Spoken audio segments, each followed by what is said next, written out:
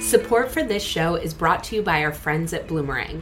Bloomerang offers donor management, online fundraising, and volunteer management software that helps small to medium nonprofits like First Tee of Greater Akron.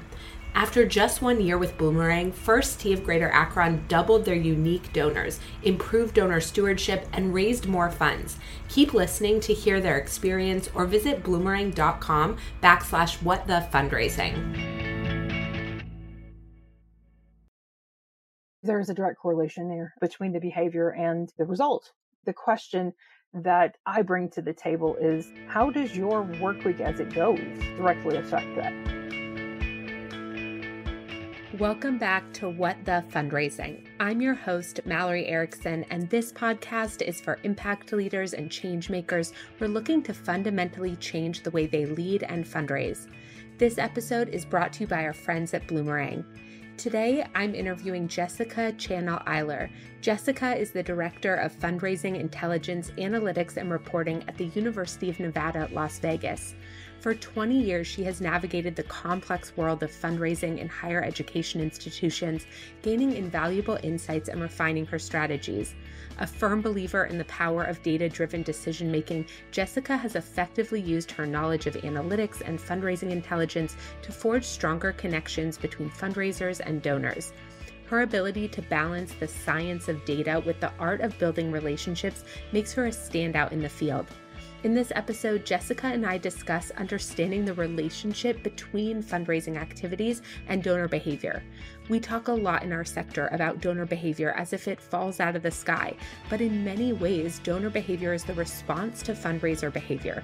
Fundraiser behavior is the leading indicator, and donor behavior is the lagging indicator. So I wanted to know what happens when we start looking at the correlation more closely. What behaviors make the biggest impact, and what should we be prioritizing?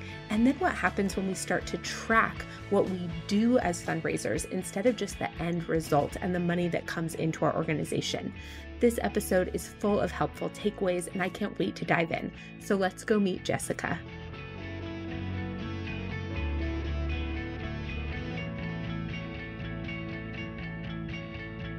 Hello, everyone. Welcome. I am so excited to be here today with Jessica Channell-Eiler. Jessica, welcome to What the Fundraising.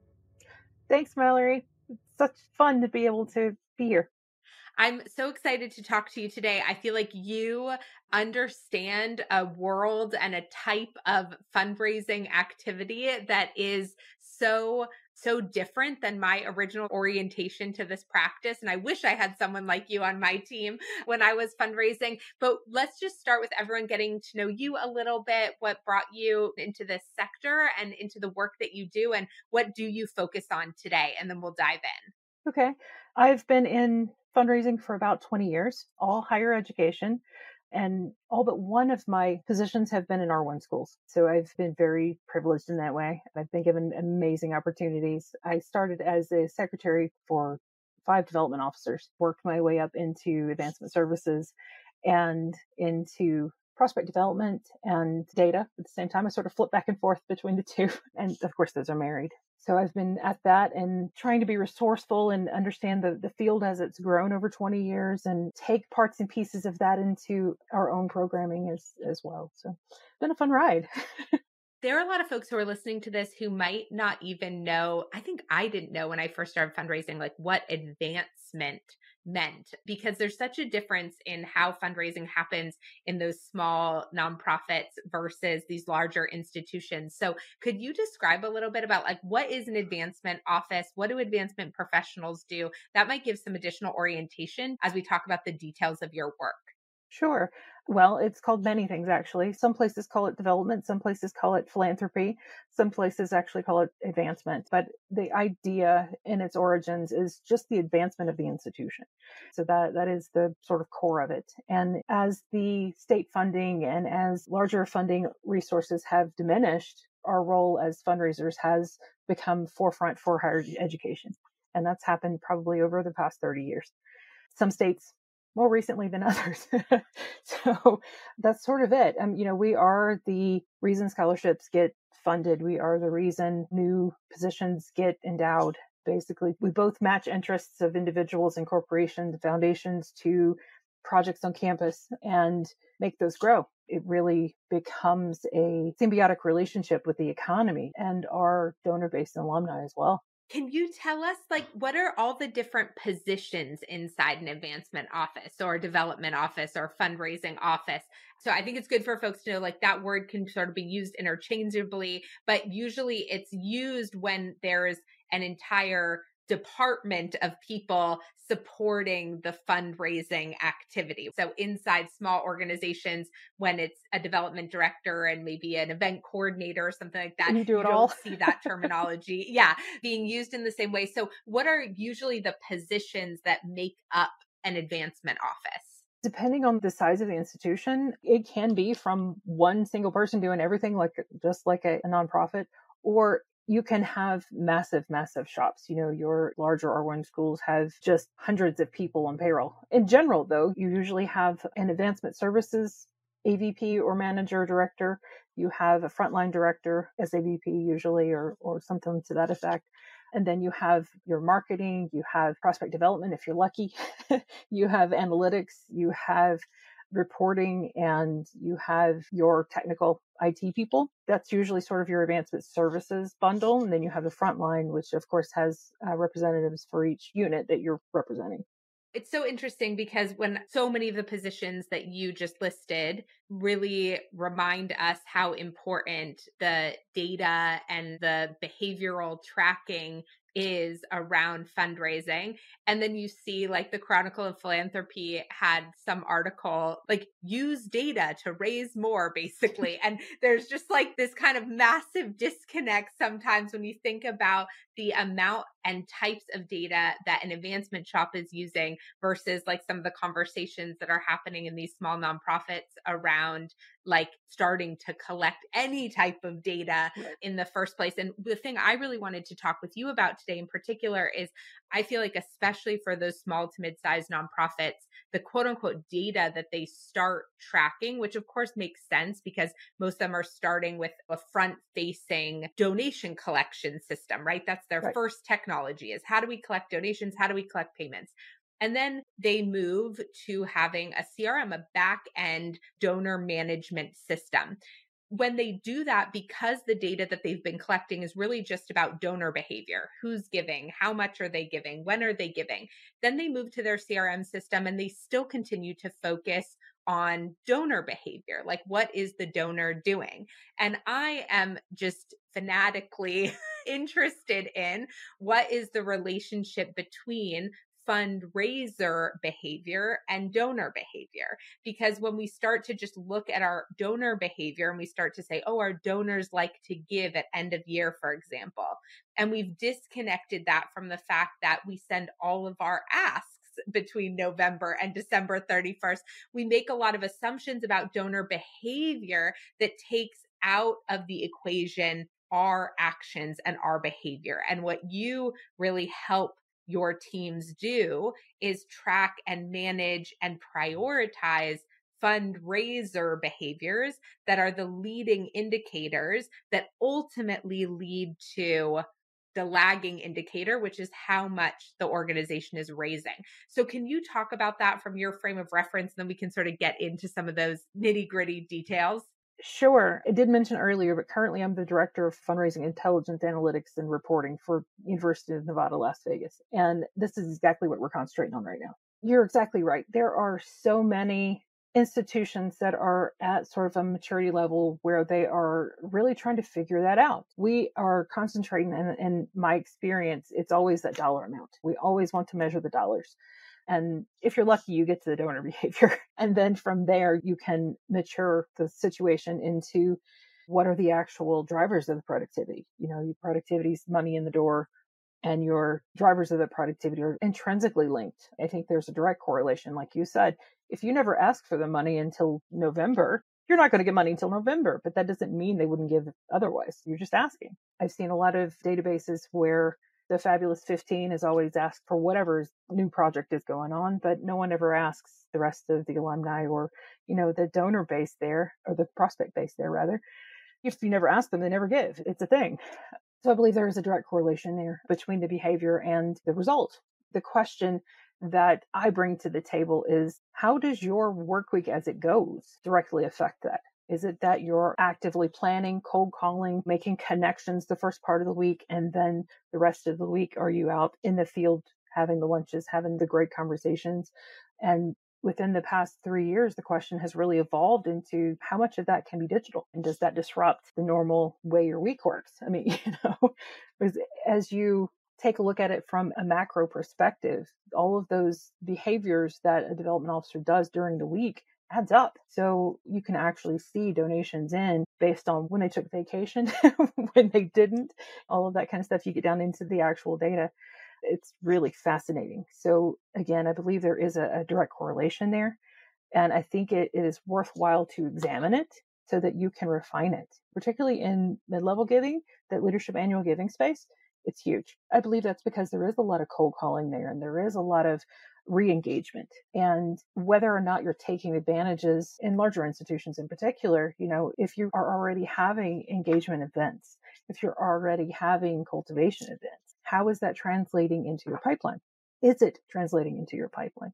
And what are those things that you can better concentrate on to make certain that those convert into gifts? So is the way that you look at this data, I'm taking some notes while we talk just to make sure I can sort of track all these moving pieces, but it sounds like there's the data around like what are fundraisers doing, and there's both the more global data elements around like, are you having events for this versus are you making phone calls? So there's like the fundraiser development shop data. Then there's the how does that data relate to donor engagement data? So, like, are they showing up to those events? Are they picking up the phone and talking to you? Are they filling out that survey? And then the donor behavior engagement metrics that you're tracking, those two things combined, or one leads to the next, that ultimately then leads to the giving data, which is like, did the donor give? And so you're looking at the relationship between, are you looking at the relationship between the fundraiser behavior and the giving, or are you looking at the relationship between the fundraiser behavior and the engagement, and then the engagement and the giving? There's actually a third piece there. Okay. And that is Correct me. no, you're totally fine. It is there. There's a third piece there. And that, particularly in larger shops where you have the luxury of prospect development, that is your enhancement of that relationship. It is the understanding and honing of ask amounts. It is understanding of what the constituent's actually capable of. And when you add that in, it becomes about both the engagement, the propensity to give altogether, and then how that translates into the interest, whatever it is you're trying to fund. So that happens between, I mean, maybe not even between, but as just an additional element that sort of sits on top of then the donor engagement, or is looked at in combination with the donor engagement to help indicate what you're going to see on the giving side. Absolutely. There's three or four, and I won't mention names, but there's three or four services that we can use that take all of that and score it and put it into really great tools that we can use. But I can tell you, those development officers who, in my history in prospect development, engaged with my shop raised more money, and raised more money in shorter periods of time, because the education of the donor, both from a, let's face it, our donors are savvy. They understand what's going on. They see you coming. It's a thing. So if you can get out of the script, and if you can get out of that and understand where their true heart lies and where they want to enhance and impact, at the end of the day, that's really what it's about. We can talk about dollar goals all day long, but from a donor perspective, they want to see that they're helping somebody. So the conversation becomes, why are they engaged? How are they engaged?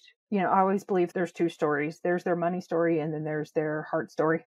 They can have all the money in the world, never give a dime away, or they can be like so many philanthropists and pledge to give it all away by the time they die. It just depends on their own experiences. So you have to factor that in too, So you take their engagement, you take their actual wealth and their propensity to give in general, and then you take that and you translate that into an actual ask and permission to ask, really. That's your side of it.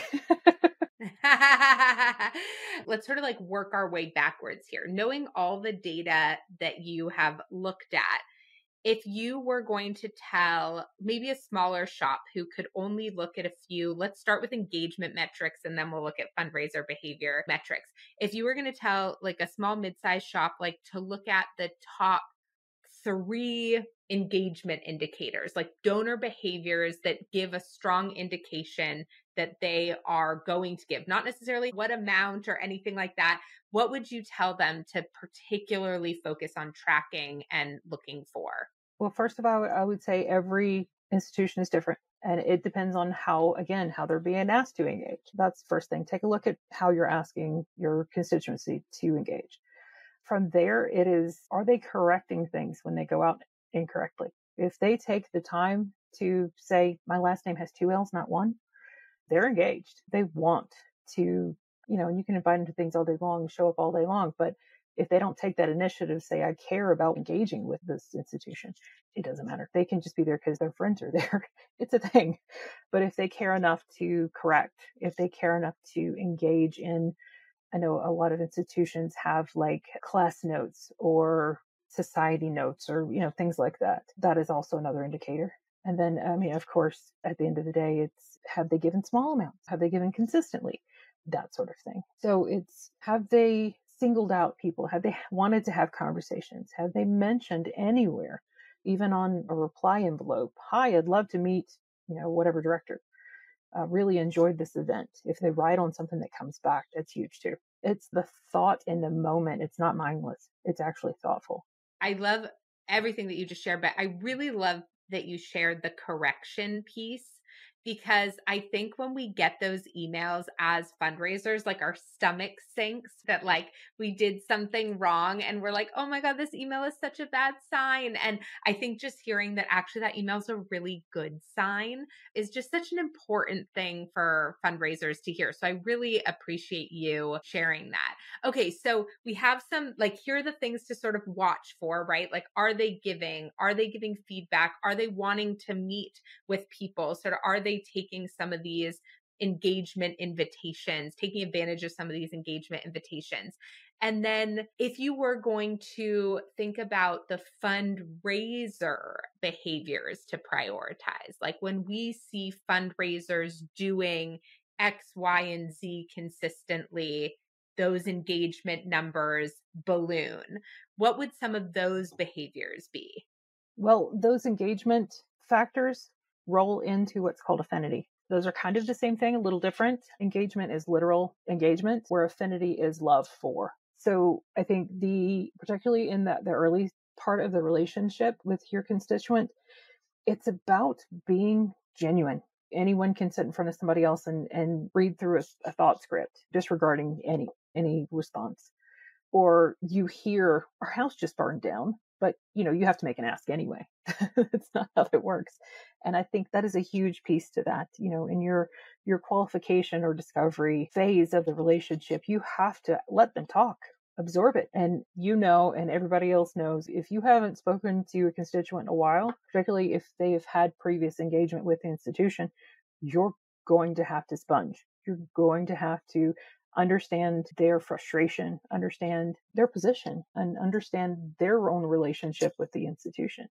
That gives you huge, huge things to work off of.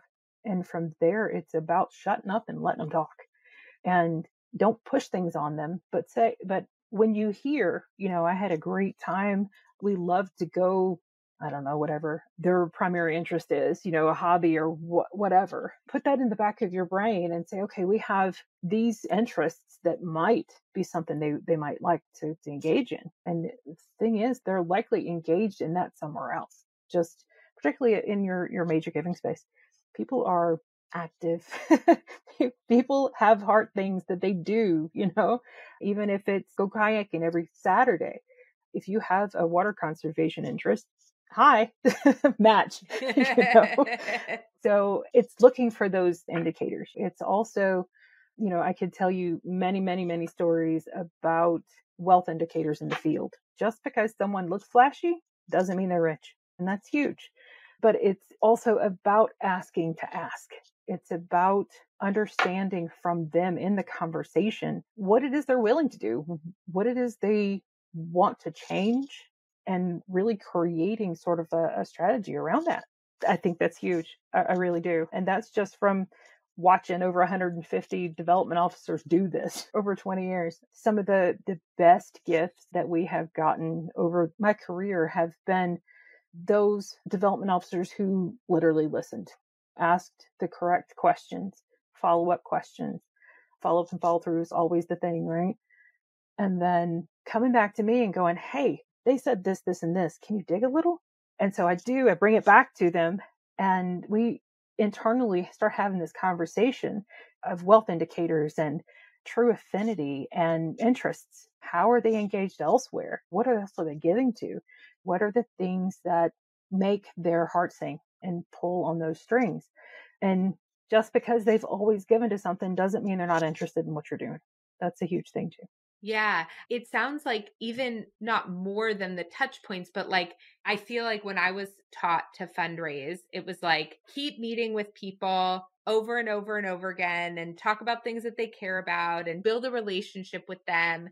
But there wasn't a recommendation, honestly, to be like transparent about what they cared about or what they might want to do together. And so I was sort of out there like, okay, like I'm making friends. And there was just this uncertainty that I always felt around like this sort of like underlying incentive that I had to be building that relationship, which didn't feel great, that I wasn't supposed to talk about. And I wasn't sure when I was supposed to talk about it.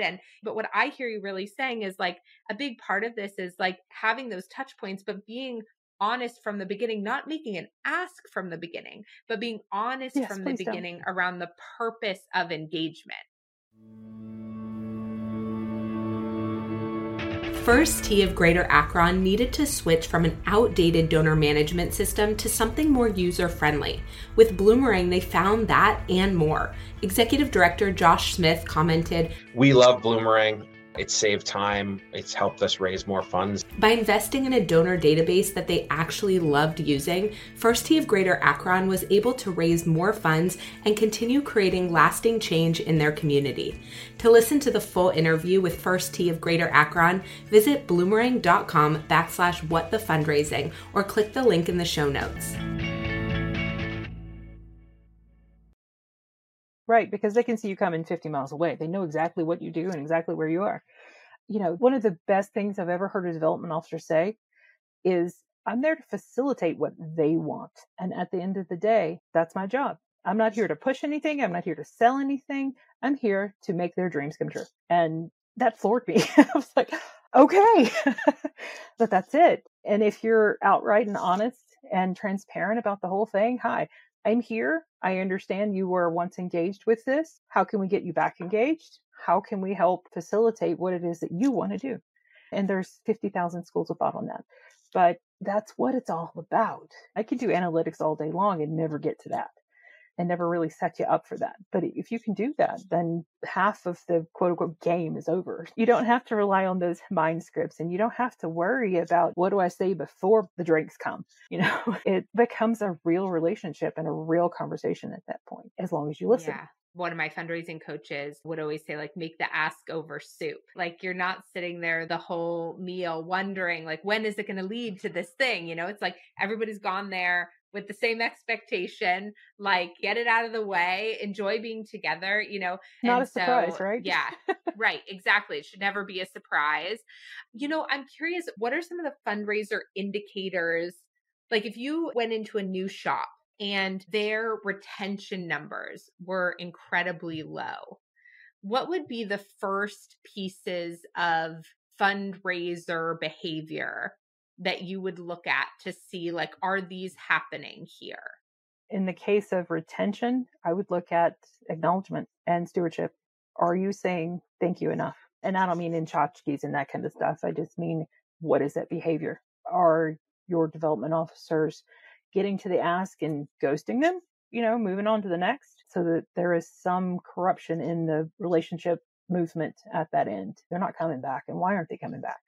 Is it that, and I've personally seen this, where portfolios are not allowed to refresh. So you get new constituents instead of refreshing your old constituents once they've given. So they get through that stewardship, cultivation, and then they never get to the next interest or a deepening of the current interest. So that's huge. That's probably the second thing I would look at, even at a mid-level giving level, that it happens there more than it actually happens in major giving, in my opinion. Because you do have 237,000 records you got to get through. It's a real thing. You have one or two people, somebody's going to get left behind, eventually. But there again, it comes back to that engagement interest. And if they're reaching out to you again, pick them up again. It's a thing. They still want to give. And then from there, I could get into the weeds of all kinds of models and analytics on retention, but I won't bore you with that. but there's a lot more. Will you break down what you mean when you say stewardship? Because that's another word that I think in those smaller organizations, I was told like cultivate, steward, and I'm like, what does that mean? And it felt very nebulous. So like, what are some of the core elements and behaviors associated with stewardship? Sure. And I'll throw a shout out to our beloved guru of donor relations, Lynn Wester. She's always talking about acknowledgement and strategically thanking. And how do you go about doing that? And creating a culture where that begets the next ask. You get permission by saying thank you enough. And I don't mean writing a thank you note every Thursday. I mean engaging these people and continuing talking to them like you haven't gotten the gift yet. And I don't mean literally, but I mean in any relationship, you have to keep the relationship going at some point. Otherwise, you just become, even in personal relationships, you just become fractured and you don't talk to each other. You don't have anything in common, so you don't talk to each other anymore. And of course, it's always about maintaining that emotion. So if you're really stewarding people, you are making certain that they are receiving the intent of what their gift is meant for is truly applied, and the impact of that is communicated back in some way, and making certain that they remain engaged because of that. I can't tell you how many donors I've encountered myself that are just like, yeah, I'll never do that again because it was awful process. And you have to sort of clear the way for that. Once they've signed an agreement, it's not the end of it, I guess is what I'm trying to say. The back of the house or the one person doing it all has to make certain that the funds are invested properly, that the scholarships are awarded, all of these things and it's not just scholarships, but the intent of the money given is completed. And I think that's huge. What does it look like between gifts in terms of stewardship? So let's say that they have their thank you process on lock, but then all of a sudden it's October and they realize they haven't talked to them since March. Like, what are the things that should have been happening in there? Because then I hear that sort of sinking feeling. Fundraiser, it's like, oh, I don't want to just like go back to them for more money. But it's like, well, the reason it feels that way is because your last conversation was about the money they gave. Right. Exactly. And not about their interest, which is a whole other thing. And it's kind of like that embarrassing date where neither one of you ever called each other back. That sort of thing. That's a reality. The thing I would say is that if you have one, you should be fundraising all year round, not just at the end of the year and not just at the end of the fiscal year, whatever that is. And particularly, I'll start with major giving. They should be invited to relevant events. If they're like in higher education's example, if they're funding a scholarship or a chair, let's say, they're endowing a chair for the lead of a department. They need to meet these people. They need to be engaged, not in a demanding way. That's completely different, but they need to be involved in recognition and acknowledgement of the impact of their gift. Usually you'll have like a mixer or a dinner with scholarship recipients, letters come back, that sort of thing. There's a million ways you could do it, frankly. They need to be engaged all year round.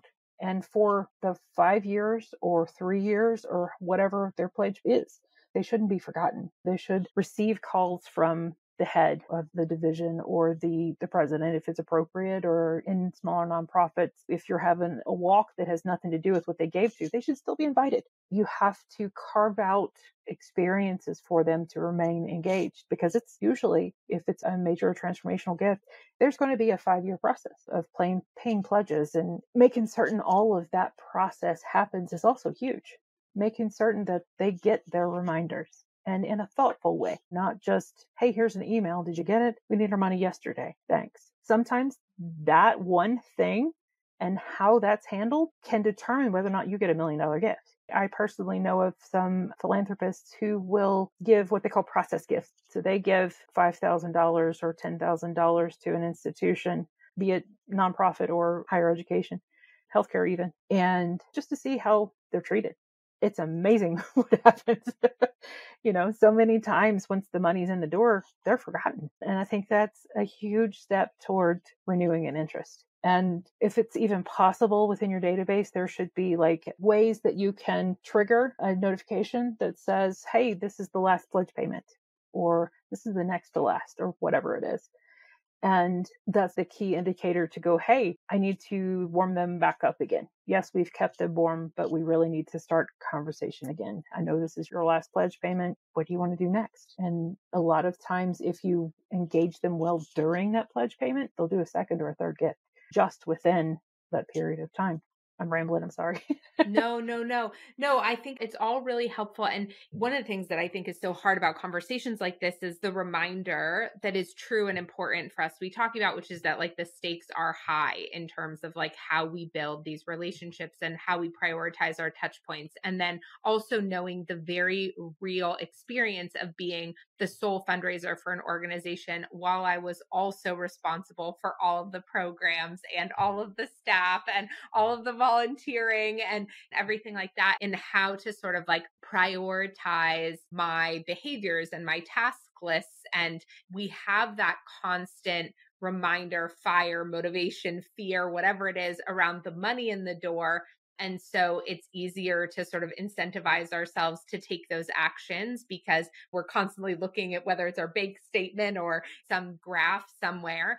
And then we just don't have that same incentive structure or urgency feelings around the stewardship pieces or the retention pieces because we're like, Right. okay, I got it. Like I can breathe I've for done a my second. part. And then Right. yeah. And just knowing that that's such a normal part of like human psychology and behavior and motivation and all of those things. And one of the things I've been thinking about recently, and so I'm sure this isn't going to be like a totally coherent question because I'm still very much like processing it in my own head, which is like, I feel like there are a lot of conversations out there around like how many touch points do you need to have with each donor every year? How many touch points between asks? How many emails should you be sending out every week to donors? How many phone calls should you be making every week? And what feels hard about it, I was just having a conversation with a tech platform recently, and they were saying they're building in some functionality to help folks manage the amount of emails they were sending out daily.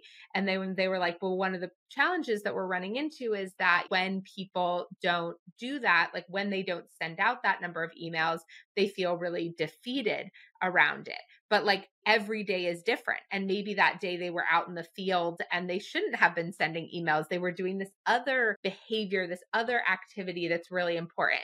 And it had me thinking, this is a very long way of sort of explaining, I don't know, nebulous question, which is like when we have an app like Duolingo, we're trying to learn a new language, and Duolingo has all these ways that it's celebrating our interactivity with the platform, and we get prizes when we do a certain lesson for the day. But if I didn't have a great Duolingo day, it doesn't mean I'm like, oh my God, I had the worst day. It's like, no, I had a day where I did all these other things that I cared about and were important. And I don't base everything around that one behavior.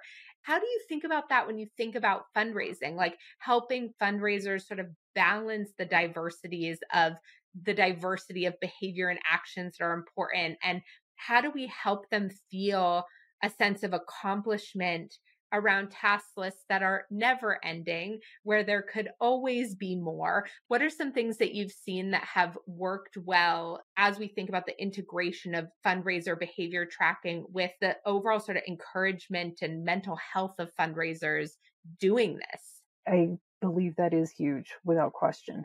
And there's something that I've learned over 20 years that is relevant to your question there. What happens in your technology, your database, your measurement of metrics needs to reflect what's happening in the field. And there is a symbiotic relationship between sort of your CRM and the behavior in the field. And depending on, frankly, what you've chosen, that can be disparate or it can be very, very paralleled. So I question putting a target number on any behavior because of exactly what your question is. Whatever behavior you measure is the behavior you will receive. That is huge when you're talking about quantifying behavior. If you measure it, people will do exactly that. So if I need to send 45 emails in a day, that's all I'm going to concentrate on because I want to do good. That's human behavior. The answer to your question, I believe, is truly diversifying and identifying. Frankly, there is significant thought that needs to be happening in the beginning of your creation of metrics and what you're quantifying. I've seen really great examples where some standards were thrown out completely and it improved behavior. So the question I always ask is, what behavior do you need right now to get you to where you want to go? Is it that we need to concentrate on qualification? Do we need new constituents, donors in? Do we need to go back and better steward so that we have higher retention rates? What is it that you're trying to do? And once you can get there, you can incentivize based on that. So I've seen a lot of fun things where there is transparent data on even as simple as how many actions did you do this week, that sort of thing. And there's a competition amongst units for that. And they'll get like a $5 silly Starbucks card or something at the end of the measurement time. You can do all sorts of things, but it comes back to that basic idea. I don't believe you should quantify, hey, I need you to do 17 things today that are just this. And then, because that might not happen, you could have a donor call extremely upset and it derails your entire day. It's a thing. So I would say look at an aggregate of information that will allow for that flexibility, because at the end of the day, development officers are the original remote worker, right? You handle 17 different tasks or more, sometimes 50 if you got a big event happening in a day. You get to be the PR person, the financier, and the event planner all at the same time. This is why you get the big bucks. It's a thing.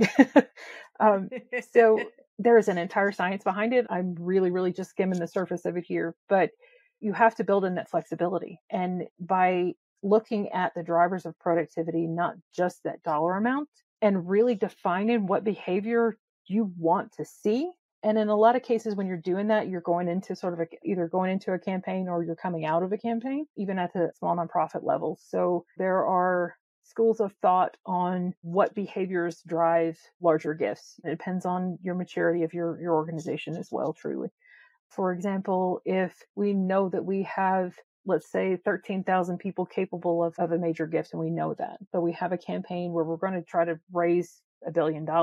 Do we need to be concentrating on making 15 solicitations, or do we need to be concentrating on what are the qualifiers of wealth that get us to that? How are we qualifying people to get them into the pipeline? How are we concentrating our mid-level to get them into a major gift pipeline, with the understanding that it's going to take more than 13,000 people to, I say people, but constituents to actually get $1 billion, What are the overall strategies? And that then translates down. Are you cold calling half of your week? Are you concentrating on an event and not doing anything, in terms of actual relationship building there? Are you spending your time folding envelopes? What are you doing? What is needed for the moment? And I think that solves the question. And again, it depends on the maturity of your institution. It depends on the number, frankly, of hands and helpers you have. It depends on so many factors. But I think it is right and proper to incentivize. I think transparency just automatically does that. And, if somebody's looking, you're going to act completely different than if somebody's not. It's a thing. So it's a matter of what you make visual. It's a matter of what it is your talk is in supervision situations. If you sat down with your supervisor and they only want to hear about what color the napkins are at the next event, are you fundraising? Are you going to concentrate there? Wow, I could talk about all of this forever. Right? And I know we're only on like the tip of the iceberg, but I so appreciate just all the different ways you broke this down and thinking about some of those very specific behaviors across both fundraisers, donors, for engagement, for retention. I think it's so helpful to think about that. And then I love what you said at the end. I just want to double click on that like the behaviors that every shop chooses have to be related to what is actually happening, what's working for them, how does their fundraising shop operate, and their capacity. Like, I think we get this blanket advice, like, this is how many touch points you need, and da-da-da. And it's like, all of those things need to be able to ebb and flow based on the reality of what is happening inside your organization. So I just love that we ended with that. I think it's so great. Thank you so much for your time today, for all of your wisdom, sharing it with all of us. I'm so grateful. You're welcome. It's been a pleasure. Thank you, Mallory. Yeah, thank you.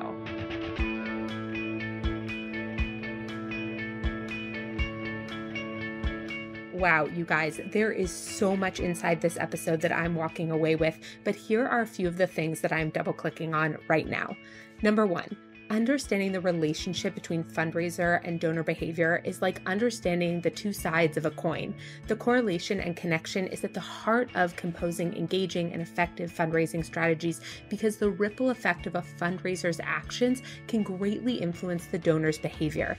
Number two, knowing the indicators of engagement and interest outside of just the money moving into your organization can be incredibly helpful.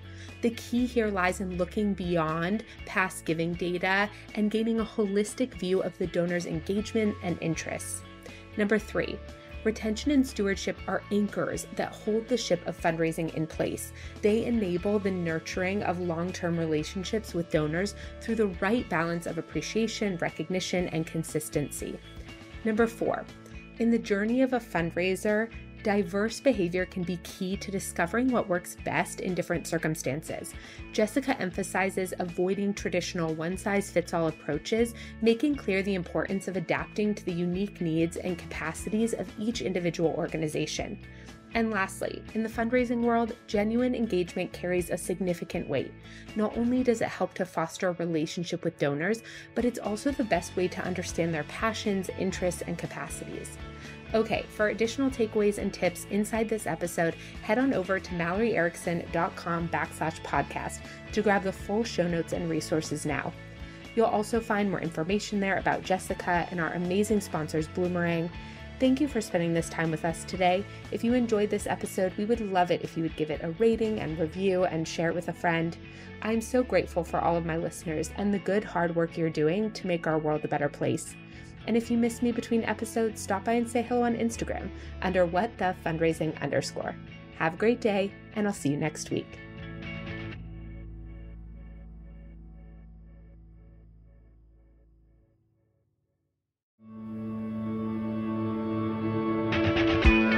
Hey you, I hope you're loving all the free value you're getting right now from our guest. And speaking of free value, I've raised millions in the nonprofit space without sacrificing my integrity or my alignment, and I'm sharing how I did it in my free webinar, How to Harness the Power of Prioritization to Raise More Without Burning Out. Go to MalloryErickson.com/workshop to register for the free training right now. I cannot wait to see you there.